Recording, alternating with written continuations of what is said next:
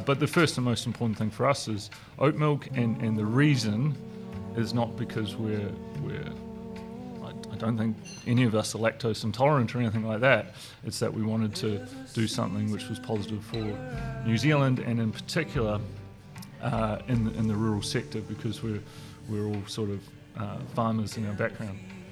If you're thinking of doing something from trying to go out there and build your own whatever it is, my message would be to just get started, to give it a crack. And then the second thing which I've found is that if you ask people for help, they're so open and keen to help you.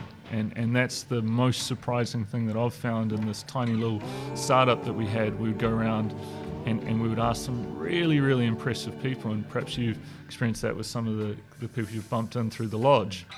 Man, they're keen to help, eh?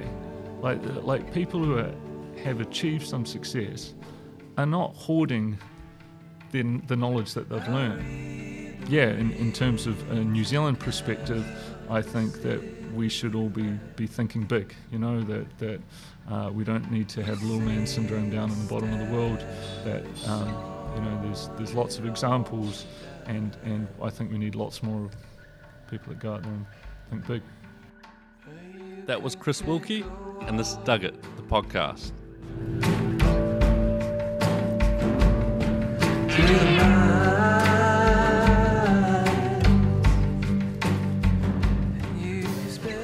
Welcome to episode 67 of Dug It with Chris Wilkie from Otis Oat Milk. And yeah, well, Otis, if you haven't tried it, you got to try a flat oat. It's incredible. I'm lactose intolerant, dairy intolerant. I'm something. And I've been searching. I even tried to make my own almond milk company for a little bit and did the research and wasn't that sustainable. And then I stumbled across oat milk in Sweden when I stayed with my friend Jake in Malmo, and they had oat yogurts, oat creams, oat everything, and it was just incredible. And I don't know why I didn't explore it in New Zealand, but I'm glad someone did. And Chris Wilkie and Tim Ryan are the founders of Otis Oat Milk, and it's an incredible company. It was great to catch up with Chris and hear what their vision is and kind of where the idea stemmed from, and really comes from a place of sustainability, wanting to do something good, and really resonated with Chris. He plays golf, which is a bonus, and he's really into entrepreneurship. I love how he talks in the podcast how he had the creative skills to get any job, but then as soon as he got the job, he didn't want it. that so resonates with me. I just enjoy the process of applying for things and applying myself to spread the wisdom, which is on today's episode is all about oat milk and sustainability and transitioning New Zealand to a better farming, a better way of farming. That Chris and Tim both come from farming backgrounds, and Tim was in advertising. Chris had some pubs in the UK and a few other going-ons, and then they've come back and created this amazing company. They're building a huge plant to build, which is their kind of pun, double entendre on a commercial plant to make millions of litres of oat milk to send to Asia and for New Zealand, but to make something to export as well. And interesting, I didn't know this, but oats grow best at the poles. So obviously in Scotland, where they're famous, oats are very famous in Scotland because the climate's cold. It helps them grow, and we've got the best conditions in Southland, down in Invercargill, Southland, for growing oats. So it's really neat to have something that's homegrown. It's going to be made here, packaged here, all of that. They are working with Sweden though, and scientists over there, and also different production methods. But they're on their way, and the product's amazing, and they're about to release shortly. I better not mention it, but I want to give away some of their current oat milk, and they're bringing out some new products shortly, which is really exciting. So we'll do a giveaway for those too. Try and get everybody on the oat milk buzz, and if you're going out for a coffee, ask for a flat oat. It's a life changer. It's a game changer. It's a sustainability changer as well. It's for the better good, for the better, everything. Anything else? I think that's about it. And filmed this one and I recorded it. I'll try and get some video up as well at Orphan's Kitchen. So shout out to Orphan's Kitchen. They have the oat milk there if you're in Auckland, and it's just a great spot. So a bit of background cafe noise to keep the vibe high. Here we go, Mr. Chris Wilkie. Enjoy.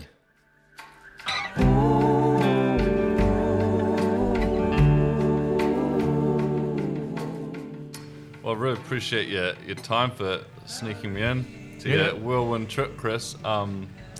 So, I guess to start, how do you classify what you do? You've got Otis, which is a New Zealand oat milk.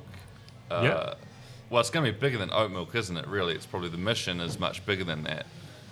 Yeah. So, thanks for having me, Doug. It's I actually see Otis oat milk as like just a vehicle. Tim and I and our mate Sam started this company really as a climate change company, and we want to be an environmentally positive influence on what's happening in New Zealand, and we just chose oat milk as our way to start doing it. But you're right, like for people who don't know much about oat milk, which is less now, but back when we started was a lot of people, whenever I'd tell my friends and family, they invariably said goat milk. Why you make so? But you know, for people who don't know, anything you can make milk out of, you can make with oat milk. So cheeses, yogurts, ice creams, chocolate milks, cooking creams, all of that sort of stuff, and we have plans to do all of it, you know. But the first and most important thing for us is oat milk, and the reason is not because I don't think any of us are lactose intolerant or anything like that. It's that we wanted to do something which was positive for New Zealand, and in particular in the rural sector, because we're all sort of farmers in our background. Yeah, that's because I am lactose intolerant, and went on the I did a gut test with Ben Warren, and it kind of helped solve a lot of problems I had. Interesting, cool. And I was always, as kind of a wannabe athlete growing up, I saw the David Beckham posters, and they got milk and would drink 2 litres after every workout, and wasn't really that aware. And then when I found that out, discovered, almond milk and soy milk, and then the veil of that went away. The monoculture and the sprays and the importing, and then to discover oat milk, and I found Oatly in Sweden and Malmo. Mm-hmm. And it was incredible, the oat yogurts, the milk. You've been there to Malmo? Yeah, it's awesome, eh? And I was like, this is just an incredible product. And so to have someone doing it in New Zealand now is because the other thing is the taste and the texture is just so much better than the alternatives too. Yeah, like I'm incredibly biased, but I agree. For us, in fairness, it was Tim Ryan, co-founder, who first had the idea. Like me, he'd spent a lot of time in Europe. I think he was in Amsterdam working for a big marketing agency there. And I tell the story that one of his ex-girlfriends was a vegan, and so he tried it on, and in cafes in Amsterdam they were selling Oatly, and he actually quite liked it. He's no longer, he's happily married to someone else, so he doesn't like the ex-girlfriend reference, but that's sort of where it started. And then, during this period, both of us were away. I was over in Europe for like a dozen years, Tim for I think nearly 10, coming back to the farms that we grew up on, and seeing what was happening to agriculture here, and the change and the effects of industrialized dairying. We thought, okay, plant-based milk, right? That's which one shall we do? We liked oat milk, and if you look around the New Zealand landscape, like, we don't grow soy, we don't grow almonds, we don't grow rice, we don't grow macadamias, we don't grow, but we happen to grow the world's best oats. Like, literally, we do. It's the best in the world. So it seemed like an absolute no-brainer to try and do they wouldn't like us saying this, but the Oatly of the Southern Hemisphere, right? And so that's when the journey really kicked in. The whole thing with no-brainers, of course, is that when you're like, oh, this is simple, you work out why no one else has done it, because it's actually bloody hard to do. But we think we're getting there. We've got some pretty good traction. It's the milk's tasting good, and we're growing and growing. So, and how did you? There's three partners, isn't there? Three. Yeah, so we started there with Tim, myself, and another friend of ours who's actually based in London, Sam. And Sam's a designer. So he's the guy who's done a bunch of the cool logo stuff. He's really clued on and good with that. And Tim is a branding guy, and they call me the numbers guy, so I try and wear a collar when they get to wear T-shirts and stuff. But that's where it started. And since then we brought on, which is our think how you know about us is through Roger, who came on as an early investor. And so that's us, the ownership group. And then we've got some members of the team now, and we're away. And you were childhood friends growing up, were you? Or how did you meet at college? We met at uni down in Otago. So Tim was childhood friends with one of my best mates from uni, and actually, so this guy Carl, we went off in London. Carl and I, it was during the last financial crisis, we're trying to come up with ideas of something to do. Sorry, I go into long-winded stories, but bear with me. We were on a bus in Bolivia, backpacking around the world, trying to come up with a plan, and we decided that when we got back to London, we'd buy a pub. Smart idea for two 27-year-old Kiwis, right? But we actually managed to pull it off. We bought this great little dusty pub called The Pilgrim, which over 10 years later we've still got. It's just open post-COVID again. But we bought another couple of pubs and sort of got this little pub group going. A little while after we'd started, Tim came over. Like a lot of our friends, they quite fancy the idea of having mates who owned a pub in London. And they would sleep on our couch for a while. I think Tim lasted about 12 months living above the pub before he went off to Amsterdam and got on with his life proper. So that's where we reconnected. And then I moved home. I had a couple of kids and went back to the farm in South Wairarapa. And I was bringing some stuff back, and Tim was bringing some stuff back. So he sent, was actually inside a caravan I was importing. He sent back his surfboard and snowboard and all this sort of stuff, and it sat in my garage for a few weeks. I was starting to get pissed off, and Tim turned up to collect it, and that's when he told me about the Otis idea. And so that's a little over 2 years ago now.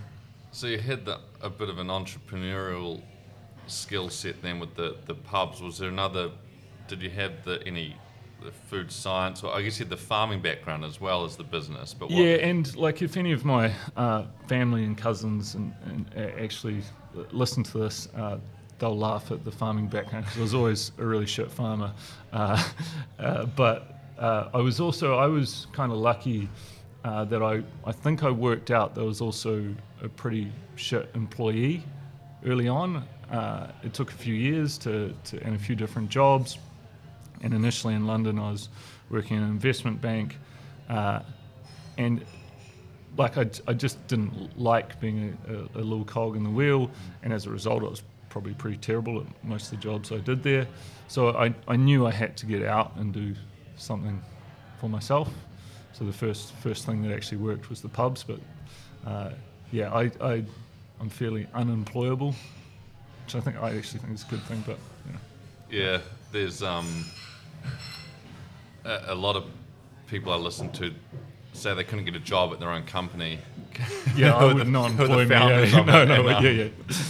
Yeah, that's and true. At school you kind of, you're not really taught that you just follow the rules and exactly. And then the wide world is. I think there's like a skill set or a mindset to entrepreneurs which is quite different to everyone else, and there is, and I don't think it's genetic or anything. I just think, or maybe there's some personality traits, but if you're influenced, you get a couple of good books. I read Rich Dad, Poor Dad when I was 14 or something, so you start to tick about what's in it for me. I think my only skill as an employee was job interviews, so I could get the job, but then once I got it, I was pretty hopeless at it. But yeah, working that out young was probably a good thing for me, Yeah, I'm reading Craig Heatley's book, who's a big golfer, and he founded. I didn't realise, but he started New Zealand's first kind of mini putt in Taupo, or one of the, I know the mini putt. Yeah. And he, I think at 17, he bought some land, $10,000 subdivision with $200, or just this entrepreneurial spirit, and you just read the book, and everything kind of resonates. I'm like, oh wow, that's such, this is right up my wavelength. Yeah. It's like a blessing and a curse if you get that young. You're like, great, that's what I want to do. And it was interesting. I was listening to a podcast on the drive down, how I built this podcast, and it was the coffee company, it means dove in Italian, but Le Caboye or something in America. It's the big boutique artisan coffee company. Okay, yeah. I'll have to double check the name. That's not correct, but when we had the founder, the CEO of Chobani, stay with us, he told me about the CEO who founded Chobani on the Greek yogurt. Yeah. Crazy story, and how they had the deal. His company had come in to help repair the company because it was about to go bankrupt within 3 days, and they were putting $800 million into it, US. And Habani, or I forget how to pronounce his first name correctly, but the founder of Chobani calls him up and says, I need an extra $100 million or $50 million tomorrow as well. And he said, well, we've been working on this deal for months. Like, I can't just add an extra. Yeah. What do you need it for? And he's like, I just need it. And so he's like, well, I can't give it to you. I'm going to have to fly over and crunch the numbers. And he said, well, my favorite coffee company just got bought by these venture capitalists, and they don't want to, and I want to buy it back off them for double what they paid. And he's like, what's the company worth? I have no idea, but we're paying double what they paid to get it. And then how I built this podcast was the backstory behind that. And I have to listen to that. And it was really interesting that they had venture capitalists that came on board, and then they had this vision that cold brew was going to be massive, and they knew the coffee industry inside and out, but the venture capitalists wanted to just do cafes and stick to what was known. And they said, we need someone who understands craft and products and the value of doing something well. And they called up Habani, or the owner of Chobani, and said, try this, it's going to be huge. And he was just, I'll pay you double whatever the other guys paid, and just jumped on board. And it's just mind blowing, eh? And the way the CEO of the company talked about him was just, it doesn't make sense to him, but he's like, this guy, he's got the touch, and he knows when something. He's the biggest oat milk maker in the world now, I think, on track to be. Yeah, when he was out here, he said they were transitioning to some plant-based products, and they're building the world's biggest oat milk factory in America. It's mind-blowing, eh? And the money involved, and they were so close to bankruptcy, and just a wild roller coaster ride. But you have to have a good appetite for risk. Yeah. Because it's high peaks and high troughs, eh? And it's such a I listened to Stone Valley Farms, the guy, another big yogurt company in America, and he was all organics, and locked out of his own factory, fires, just everything you could imagine. He's calling his mother-in-law up at midnight trying to get extra money without his wife knowing, to keep the and then you just see these success stories, and you forget all of the there's a lot of people don't see this great brand and product, and you think, another good one was the book that lots of people read, and I find it a really good read, was the Shoe Dogs. And so Tim read that because his ad agency, their main customer was Nike, so he was like head of global branding for Nike. So that was Tim's background. There's Tim, yeah. And so the Wyden and Kennedy, I think, is the name of his old firm, and they have offices in Amsterdam, where Nike's based, Portland and New York, and he was sort of tripping between those. But he said that every Nike employee has to read that book, and you kind of see why, because it's inspiring stuff, and they were on the brink so many times, weren't they? Yeah. So for people who want to be entrepreneurs, it's not all roses, eh? And it's not all billions at the end, of course, but if you've got an appetite for it, it's exciting. And I heard Gary Vee talk about when he first started, his dad made him work in the worst job in the liquor store, packing ice, dropping off bottles, just doing all the most menial tasks. And I think at one point I felt quite entitled that I deserved to be up here and starting this family lodge, dishes at midnight till 2 a.m. every night, and then doing the marketing and doing the accounting. And now I'm so glad I had to do all of that to have the real kind of grassroots understanding of a business. And I mean, starting Otis must have been, the small team must have been like that. Still is, I guess. You're doing everything, like research and development and. Oh, we joke about job titles. Like, what's your job title? I don't know. Like, whatever urgently needs doing. That's my job. And the same with the pubs. Back, Carl and I were so skint when we started out. Like, we started this first pub with like a £30,000 pound loan, like between the two of us, and that was it. Like, that's all we had. We couldn't spend a penny. So we split roles. I was the plumber, and he was the electrician.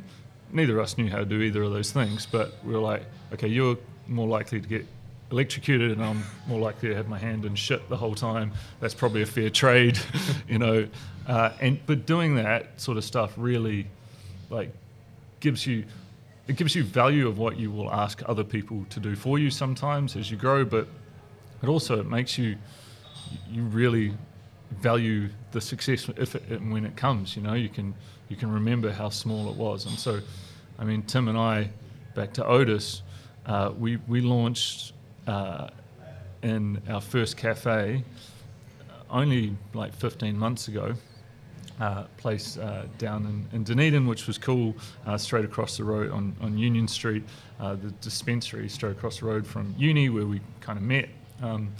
And we had at that point 40 litres of milk total, 40 litres of oat milk, and we decided, we're ready to go out to the public.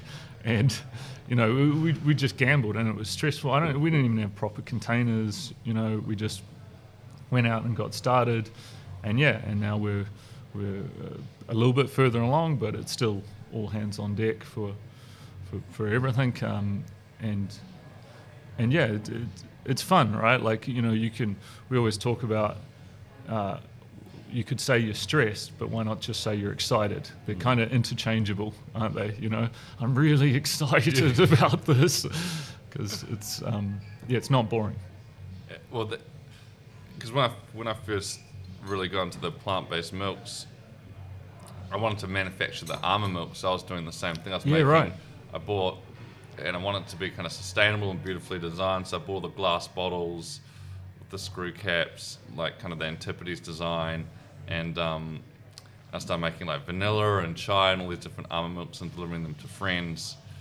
And I think it was going to be called Doug's Nuts or something. I was like, Nice. that, or just either like go really ridiculous or keep it, I don't know, something more, a bit safer. But then it would go off in like 2 days because it wasn't, HPP processed, or it didn't have, the stabilization to keep the bacteria out. And then, so I went to the food lab up in Auckland. Yep. And then I was like, okay, great, these guys can HPP it, but then it has to be in plastic, which was, I'm like, okay, well, that's a start. Maybe I can transition and find something different. But then they're like, you have to sort out your storage for your incoming goods. I'm like, okay, well, that's, and then they're like, then the distribution, we can only hold it for you a couple of days. And then, and I was like, I'm not making it anymore. I'm an importer, a distributor, a storage facility, a manufacturing. Yep. and then the cost of the almonds was so high, and then I found out how unsustainable that was. Yeah. And I've had several friends try, go down that path as well. So what have those little hurdles been? Because I'd imagine it's a similar process. Yeah, so I think perhaps, and this is something I said right at the start, that like when we started it, like I got headlong into this company having never tried oat milk. And for me, it really wasn't about the thing that comes in the bottle. The white substance was just a vehicle. And, we were quite deliberate about, we call it like our North Star, about what we actually are doing this for. We're not doing it to get rich. Neither of us are particularly motivated by money. We've worked that out, by now. We're doing it for this environmental change for New Zealand. We're doing it because, and this part of having young kids, like I've reached a point where I really want to be proud of, or at least not even pride. I want to be able to look my kids in the eye and say, well, at least Dad tried. I might not have worked, but I really gave it a crack. And in New Zealand, the simple fact is the majority of our greenhouse emissions come from cars and cows, right? That's where they come from. So Otis is here to take industrialized dairy head on. So having that as a North Star and trying to diversify land use means we can't be a crafty little brand, right? Because that might, we might be in some cool cafes and maybe we'll make a few bucks here or there, but it doesn't change anything on the farm. The only way we achieve our North Star and our goal is by selling not hundreds of litres or thousands of litres. We have to sell realistically hundreds of millions of litres of oat milk.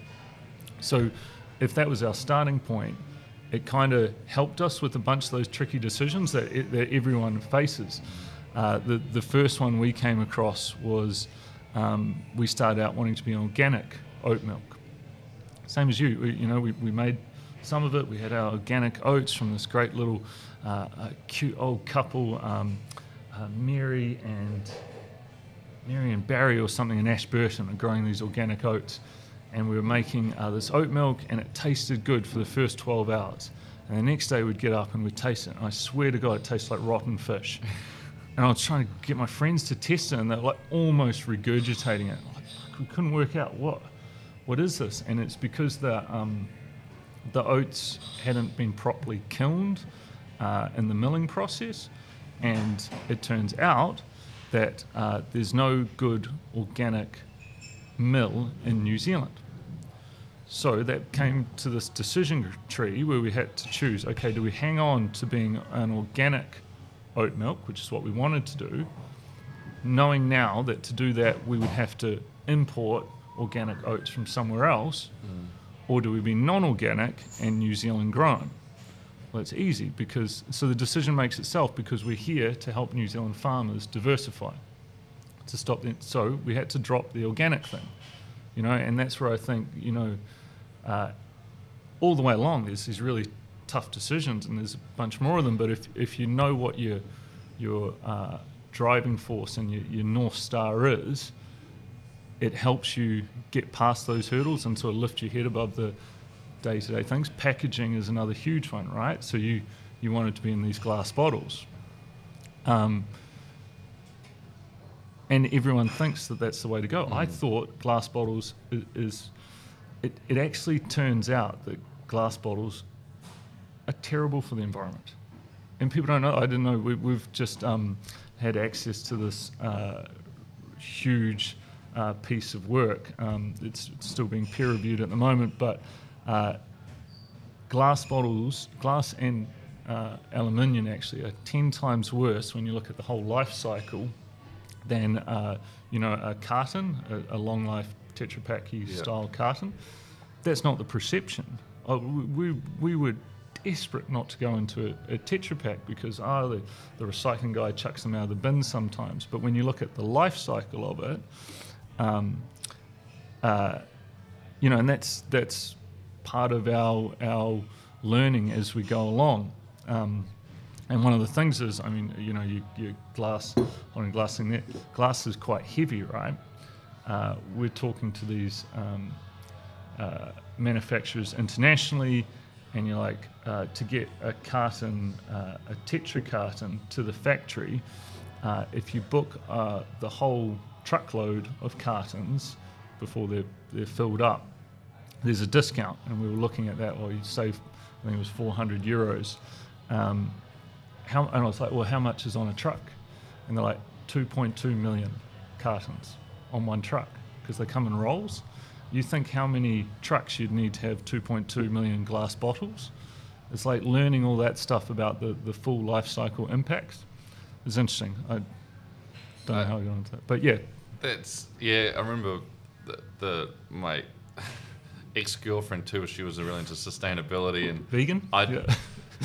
She kind of got me into a lot of the stuff, but it wasn't fully. And but I gave her the glass bottles and was chatting to her about it, and she knew much more about this stuff than I did. And she said the same thing: the transportation of the weight, and so many things were kind of there's the green myths around so many, and to shift those perceptions or to unravel what's actually true is. Yeah, it's just learning, and it'll be. It's how do you teach on the learnings that we've had? Like, I didn't realize glass bottles, and I'm not slagging off people that use glass, right? Like but apparently glass milk bottles only get used on average 9 times before they get remade, and then the energy required to remake them. I mean, glass bottles at home, you think you have them for years and years and just keep going, but apparently it's only 9 times on average because they get chipped and they get dirty or whatever. And then there's it's not funny, but the world's running out of sand. I don't know whether you know that. Like, how is the world running out of sand? But apparently we're running out of sand, and that's what glass bottles are made of. So it's not a renewable resource versus something that's grown from a tree, a cardboard fiber or something like that. But yeah, there's perceptions, and on this journey we're learning a lot, you know. What are some of the other challenges that we've come across? We've been manufacturing on a very small scale out of a place called Food South next to Lincoln University, and what we would ideally have done is made this medium step from there, where we're quite restricted on the amount that we can produce, and sort of gradually grow like a normal company would try and do. But what we've found is that there is no logical medium step, and that's just a matter of the kit that you use. So, you know, and you found out trying to make your almond milk stable, it's really hard. And all milks, I was really disappointed to find out, all milks are quite dangerous. They're a nutritionist food, but they're really good for bacteria and stuff as well. That's why you have to be so careful with milk going off, same with almond milk or oat milk. So the kit that's used to make them stable, and we UHT our milk to give it a 12-month shelf life, it's really expensive, right? Like it's really punchy. So you can't just have that kit and make a few thousand litres. You have to make millions of litres, otherwise the math doesn't add up. I think the first quote we got for our oat milk factory was $70 million. 7-0. 7-0. Wow. And Tim and I were like, oh yeah. Exactly. Tim's like 7-0. I'm like, yeah, they said 7-0. So like it's a big step, right? But you can get scared off by something like that, or you can look back to your mission. Okay, well, I do have to sell hundreds of millions of litres if I'm going to make real environmental change. So I guess we've got to go out and find some money, and because if you, like myself, you believe that this is a genuinely pressing problem, that we shouldn't just kicked down the road for 20 years when it comes to global warming.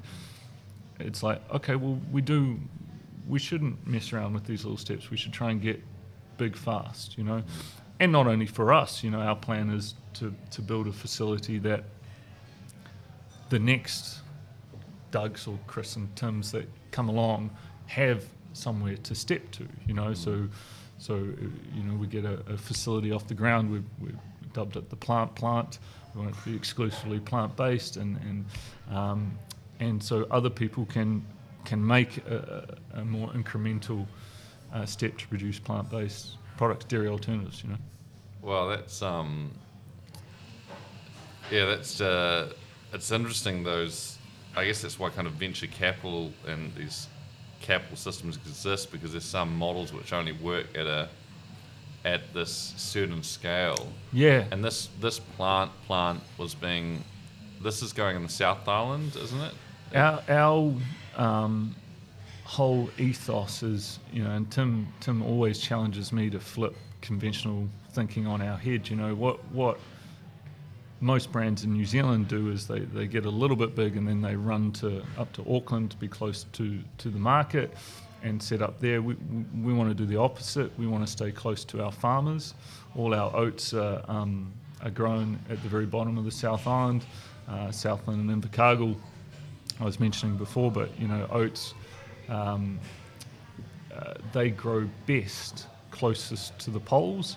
So in the Northern Hemisphere, that's your Scotlands, your Swedens, your Canada, and in the South, having been to uni down there, that's pretty close to the South Pole, but on a global scale.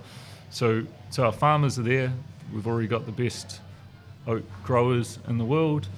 We've got a great mill. Harraway's Mill is where all our oats come from. It's been on the same location in Green Island in Dunedin for over 150 years. Wow. Family owned. And so we want to put our facility down there and make that a real plant-based hub. And in terms of getting to markets, well, our market needs to be the world, and realistically for this part of the world, that means Asia. So, our product needs to go on boats anyway, so it doesn't really matter if it goes out of Port Chalmers and Dunedin or Tauranga or Auckland, it doesn't. So that's where we're going to put it. We had all these members there's a few members stuck at Tara Iti during the lockdown, and one of them's, one of the world's biggest CEOs, and I was like, well, how do you think about everything that's going on at the moment? And he said, well, the best thing New Zealand could do would be to make and produce nearly everything they can, and not rely on or a step back from globalization and be like, actually, why can't we make, great shoes or, food products in particular? So I actually think, like you said, it's almost the opposite of what most people would think is the best solution. Flip it on its head, eh? And I thought about this, we all reflected during lockdown, like how lucky New Zealand is that we produce a lot of good food. We can feed ourselves, but we don't make any plant-based milks yet. Like we haven't got a facility that really, and with that market growing, and I think as well the plant-based meats and things like that, we should be doing that, because if we get shut off, I think it's good to know you can do it on your own if you have to. And the exciting, because the Malmo with Oatly, which just they actually took America by storm and just sold out instantly over there. It's crazy, yeah. So the demand is there. But obviously they like you said, that you can make anything you do with dairy, you can do with oats. So what's the exciting next products or processes? Because you're refining even the oat formula and enzymes as you go as well. Yeah, big time. So we're actually very closely linked to Sweden. Both Tim and I and our food techs have been going over there. We've got Swedish consultants, which they exclusively work for us, and have between them nearly 50 years of oat milk experience, which if you add Tim and my 1.5, 2 years, they've leapfrogged us, 20 years down the line. And over there, it's nuts. Like you walk down a supermarket aisle and there's everything. Like the obvious things are the ice creams and the chocolate milks, and a big one there is cooking cream. Cooking cream. Apparently chefs absolutely love it. Wow. Because you put coconut cream in curries and things. Well, the oat's more neutral, so it doesn't wash out the flavours that the chefs. So apparently that's been a hit. We're right away we're working on chocolate milk, and we're working on an ice cream. I don't know whether I can announce it, but with a really cool New Zealand ice cream brand, we're looking at a collab there, and then it's about trying to get like a ready to go oat milk latte, like a ready RTD ready to drink thing. It's really exciting. Yeah. I mean, we should stay focused. We've got 2 products launching in August. So everyday version and a barista version, which is going to be available in 1 litre, going into supermarkets, online shops, and things like that. So that's our most pressing one, but it's very fun to think about all the other different things we can do with it. Yeah, at the moment we get the 5 litre boxes up at the lodge. Yeah. Which are great, and I guess you've gone after the coffee cafe market first, which is a logical first step. That was very deliberate because we knew that we didn't have a huge amount of supply, so it was how can we get lots of people to get a taste for it, right? And if everyone was pouring it on their cereal at home, our supply would go around a few families, but if we could get into, as we did, we targeted like 100 cool cafes. We get in there, that's quite a lot of flat whites. It's quite a lot of different people experiencing Otis in something that they already like. Like if they're in a good cafe, they're having, we're above a really cool cafe at the moment, and there's a great vibe. People feel good that they're here. They're getting their caffeine fix, which makes people feel good, like it's their best part of the morning is going to the local cafe. You add Otis into that, it's just great branding and a good way to spread the message. And now that we're getting those supply constraints lifted, we can push it out and hopefully let everyone try it. Yeah, it's very exciting, and I always loved the way Oatly was branded and positioned in the market as well, and they were very clever about it. Yeah, like it's cool what they did. I wonder how they'll hold on to that now that they're massive. Did you see? Was it 2 days ago they got 200? Acquired, or was it? No, they raised $200 million US. With like Oprah and Jay-Z and all these famous investors, but that was only for 10%, so they got valued at $2 billion US a couple of days ago. Yeah. So, but how do they keep that, that trendy marketing vibe that they've got now that they're a global multi-billion-dollar company? It'll be interesting. But the way they went after the dairy market really got people's attention, and I tip my cap to them for that. Yeah, and we're at a tipping point where people are, particularly big influencers, will invest or be part and promote, and it's not. I think even 5 years ago it was still quite alternative, and now it's almost alternative not to be in that space. Which I think is pretty exciting. Are there other products and industries? If you weren't doing oat milk, do you think are there other areas you're quite excited about that you kind of follow on the side? Or before Tim came in and pitched the Otis idea to me, I was looking at down the hemp route. So I'm on a piece of land and I have have cattle out there, and I really believe that we need to try and bring the number of farm animals back a bit, and yeah, I think it's very exciting what's happening in the hemp world, and it's something you can grow everywhere.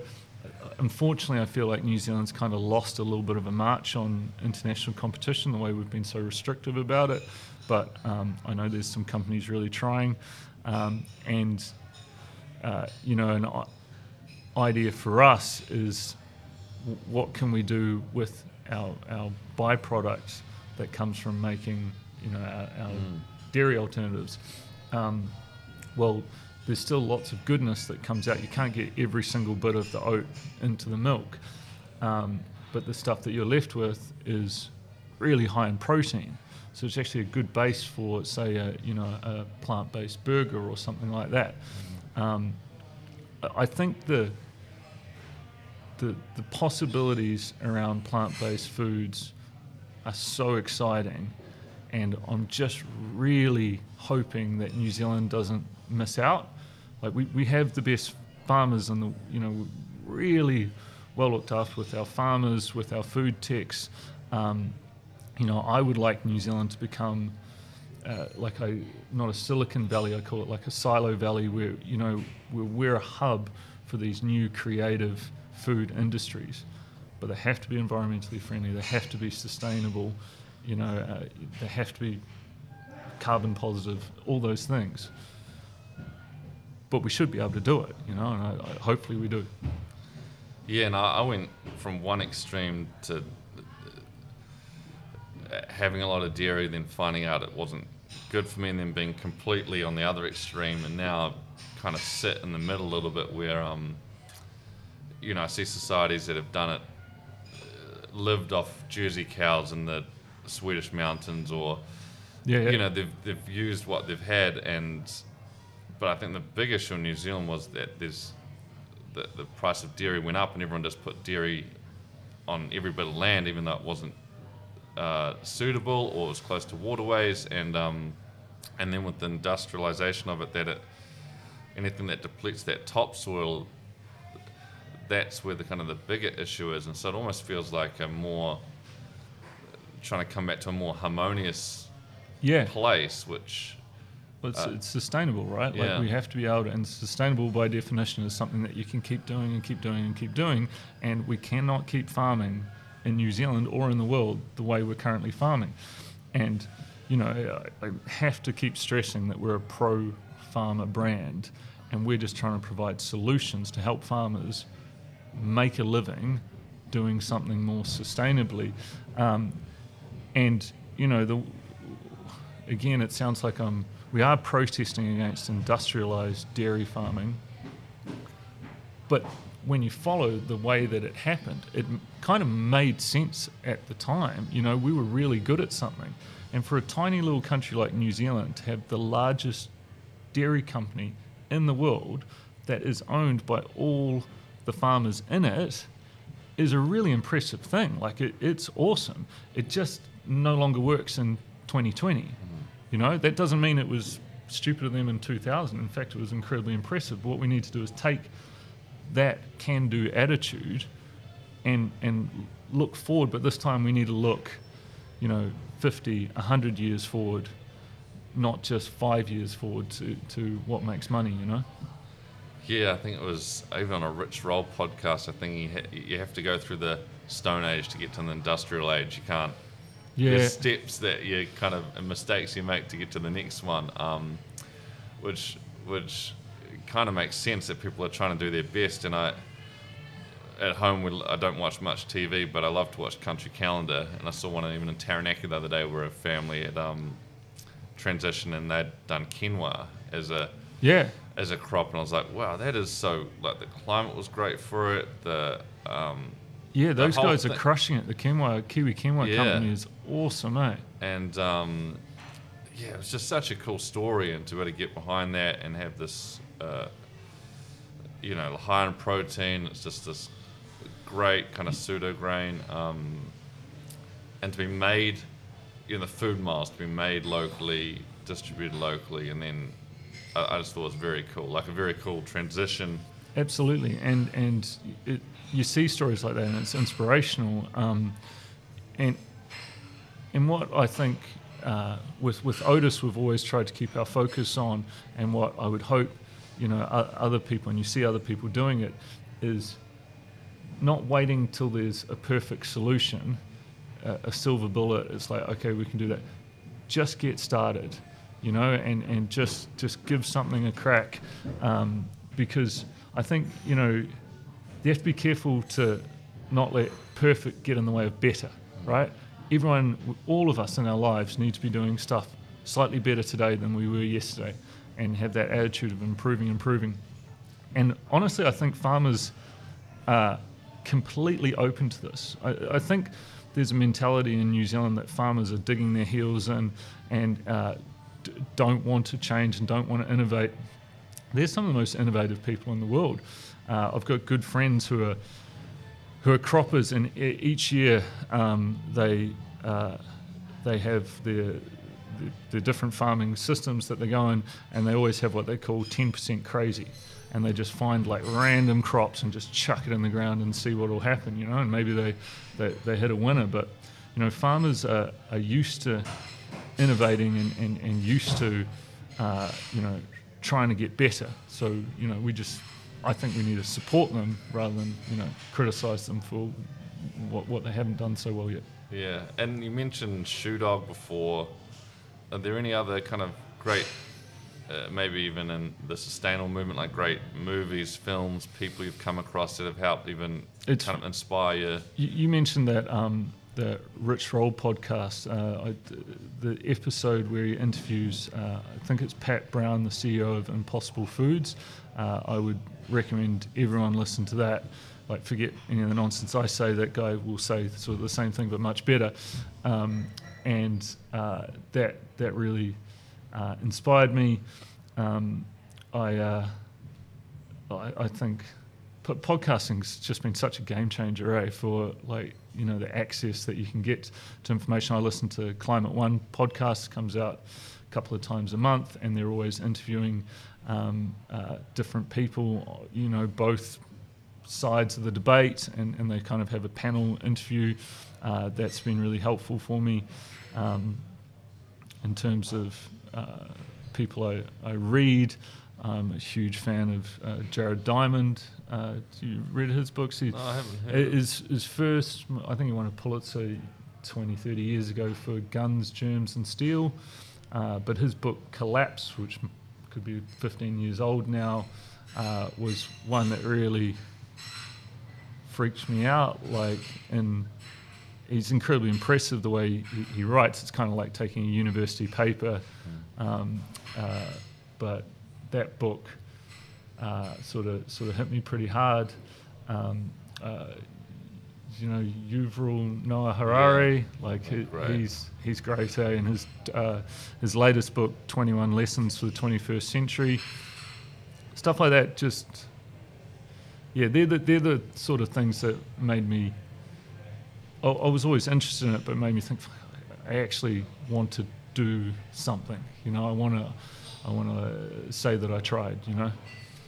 Yeah, I remember when I first got into the Rich Roll podcast, I got so passionate, and then that kind of it didn't fade away, but it did a whole lot of things, right? And then got busy, and then I listened to it a little bit more time after just being closed for a little bit with the lodge, and listening to a Paul Chek podcast with Zach Bush, MD, and just talking about this transition we went through where germs were so bad and we sterilized everything. We brought glyphosate in, we killed off any bugs or microbes that weren't good,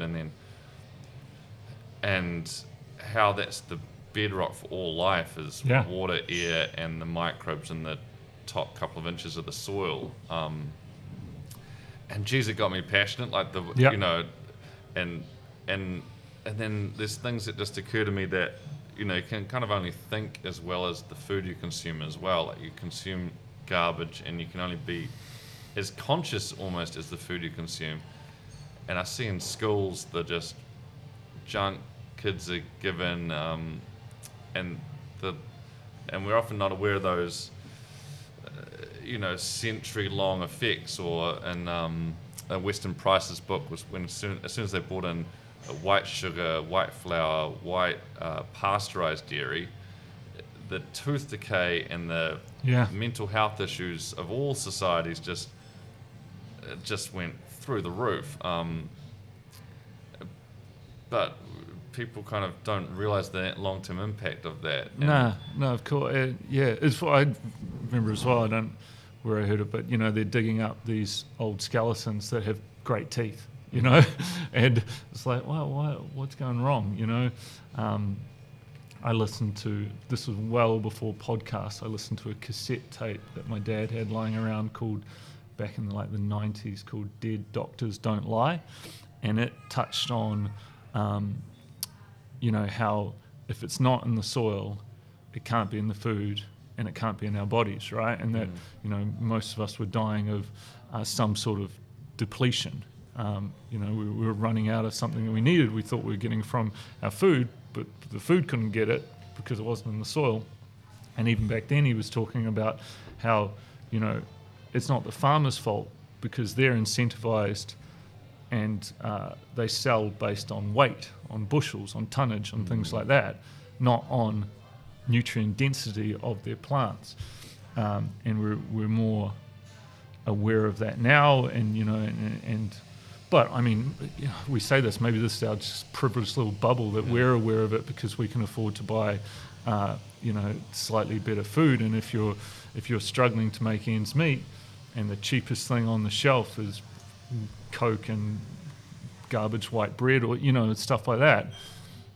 So maybe we need to be conscious of that, and that's an education piece, but that's also making good things affordable, right? Or it's education, isn't it? Because vegetables can be affordable if you've got a backyard and someone teaches you how to plant it with vegetables, all right? So. And the other thing was just tax. I've heard this from a few people, even in plastics, taxing the bad products and subsidizing the good ones. And you think that in food systems you could, like you have with cigarettes or alcohol, you could tax sugar and subsidize fruits and vegetables, but it's such a no-brainer, right? And people tax. This is not a political podcast, so I'm trying not to get too ranty. But the simplest one I heard the other day on the radio is around cars. We need to have more electric cars in New Zealand, in particular. Again, it's cows and cars that are most of our emissions, right? So we have to have lots more electric cars. I actually drive a tiny little Nissan Leaf, and I absolutely freaking love it. But in successful companies, it's very simple. You tax a high-emitting car. If people want to buy a gas-guzzling car, they just have to pay a tax. That tax goes directly to subsidising an electric vehicle, and very quickly, people aren't stupid, they go and buy more of that. You do the same with food, right? Sugar taxes. It has been put in countries, it works overnight. It works as long as people know that the tax from the bad thing is going to the good thing, and it's not just getting swallowed up and spent on other stuff. But we should. You tax bad things to incentivize good things, right? It's interesting though, some of the politics that you don't. Like Stephen Jennings was on a talk and he talked about the real estate issue in New Zealand, that prices are going too high, but for a government to come in and change the law to make housing density go up and reduce regulations would deflate the prices across the market, so then no one wants their house price to go down, and so it was just really... So no one will vote for it. So no one will vote for the government that puts that system, or the government that puts it in. Well, it's political suicide, and so... There's other interesting dynamics at play, but I think you're so right about the incentives, and you mentioned B Corps before, which is a way to look at business and from sustainability, from employment to the products used to the whole. Yeah. So much more than just profit, and that's something you're looking at as well, is it, or has it been inspiration, or? Yeah. So Tim and I, when we first heard about B Corp, and the B stands for benefit. And so you're not looking at profit, you're looking at benefit. And I went straight out and bought the book. And got about 5 pages in, was feeling pretty inspired, and it says, if you're a startup, put this book down, forget about it, go start your business up, because if you don't succeed and you don't make any money, there's no point. There's no benefit for anyone. But keep us in mind. And so we've now reached that point where we're going back to it. We think we're surviving. So now we want to get registered and certified for it. It's quite a long process, but it's just a fantastic framework to help guide you into what you want to be. And the obvious ones are the environmental side of things, but then it's benefit the whole way through to your staff. In an ideal world, you want everyone who's working in the company to not just feel ownership, but actually have ownership in the company. So then they're benefiting as well, and the social elements and the diversity, and it's all what we need to be doing in the 21st century, and it's exciting. I'm really pumped to focus on that side of things. To be honest, more than I am about the white stuff that comes in the bottle. Yeah. Oh, it's interesting. Is there kind of one message you'd love to share with people? Is there anything that comes to mind? Yeah, put me on the spot. One thing, in terms of if you're thinking of doing something, from trying to go out there and build your own whatever it is, my message would be to just get started, to give it a crack. And then the second thing which I've found is that if you ask people for help, they're so open and keen to help you. And that's the most surprising thing that I've found in this tiny little startup that we had. We would go around and we would ask some really, really impressive people, and perhaps you've experienced that with some of the people you've bumped in through the lodge. Man, they're keen to help, eh? Like people who have achieved some success are not hoarding the knowledge that they've learned, and so that's one thing that I think is good to pass on. And in terms of a New Zealand perspective, I think that we should all be thinking big. That we don't need to have little man syndrome down in the bottom of the world. That there's lots of examples, and I think we need lots more people that go out there and think big. That's a beautiful place to wrap it up, and so people can find Otis. Obviously, got great social media on the Instagram and Facebook, and are there any other places you want to send people? To the website. We're just redoing the website because we're going to be available to purchase direct to customer off the website starting next month. So it's otisoatmilk.co.nz. But what we're really going to be doing on there is, because we want to be more than just a milk company, we're going to talk a lot about everything that we're trying to do. We're going to be fully transparent about warts and all. There's a lot of stuff that we're not perfect at and we need to improve, and we try and lay that all out. We've done a life cycle sustainability report, which is about 100 pages long. We're going to try and publish everything so people can see for themselves, so website's a good place to start. Cool. I really appreciate your time, Chris, and it's such a fantastic product and message. And when things are, there's so much kind of turmoil in the world, to be focused on the things you can do, I think it's just really empowering, and it feels good. And just hearing your story is really inspiring for myself and hopefully for the listeners as well. Awesome. Hey, thank you so much, Doug. It's been fun. Well, there you go. Hope you dug it. Hope you get a flat oat in you this week, today, wherever you are. Ask for the oat milk, the Otis, preferably, and let me know what you think. You can actually do that, like message me on Instagram or Facebook. Give Otis a follow on the social media too. They're going to be announcing lots of cool stuff, particularly with their new plant opening up. And I'll be doing a couple of giveaways of their oat milk on my Instagram page and Facebook, so check that out. And would love to hear what you thought of the episode and just what you're up to in life. I just watched something with Logan Paul, and I'm just really opened me up. This is kind of a bit of a spontaneous ad lib, but I realized I was so judgmental of a lot of things, a lot of people, and Logan Paul, just out of the blue, I saw something with him, and it amazed me what you can create online if you just live in a place of love and creativity rather than fear, and share what you love. And I certainly love oat milk, but I love lots of things, and creativity, humor, and sustainability would be at the heart of that. So I think I'm going to try and get some vlogs out there, share some more content on my life and what I love, and hopefully it'll benefit you too. Things like the Happy Body, Jersey Gregorick, oat milk. I'm wearing Birkenstocks and sandals.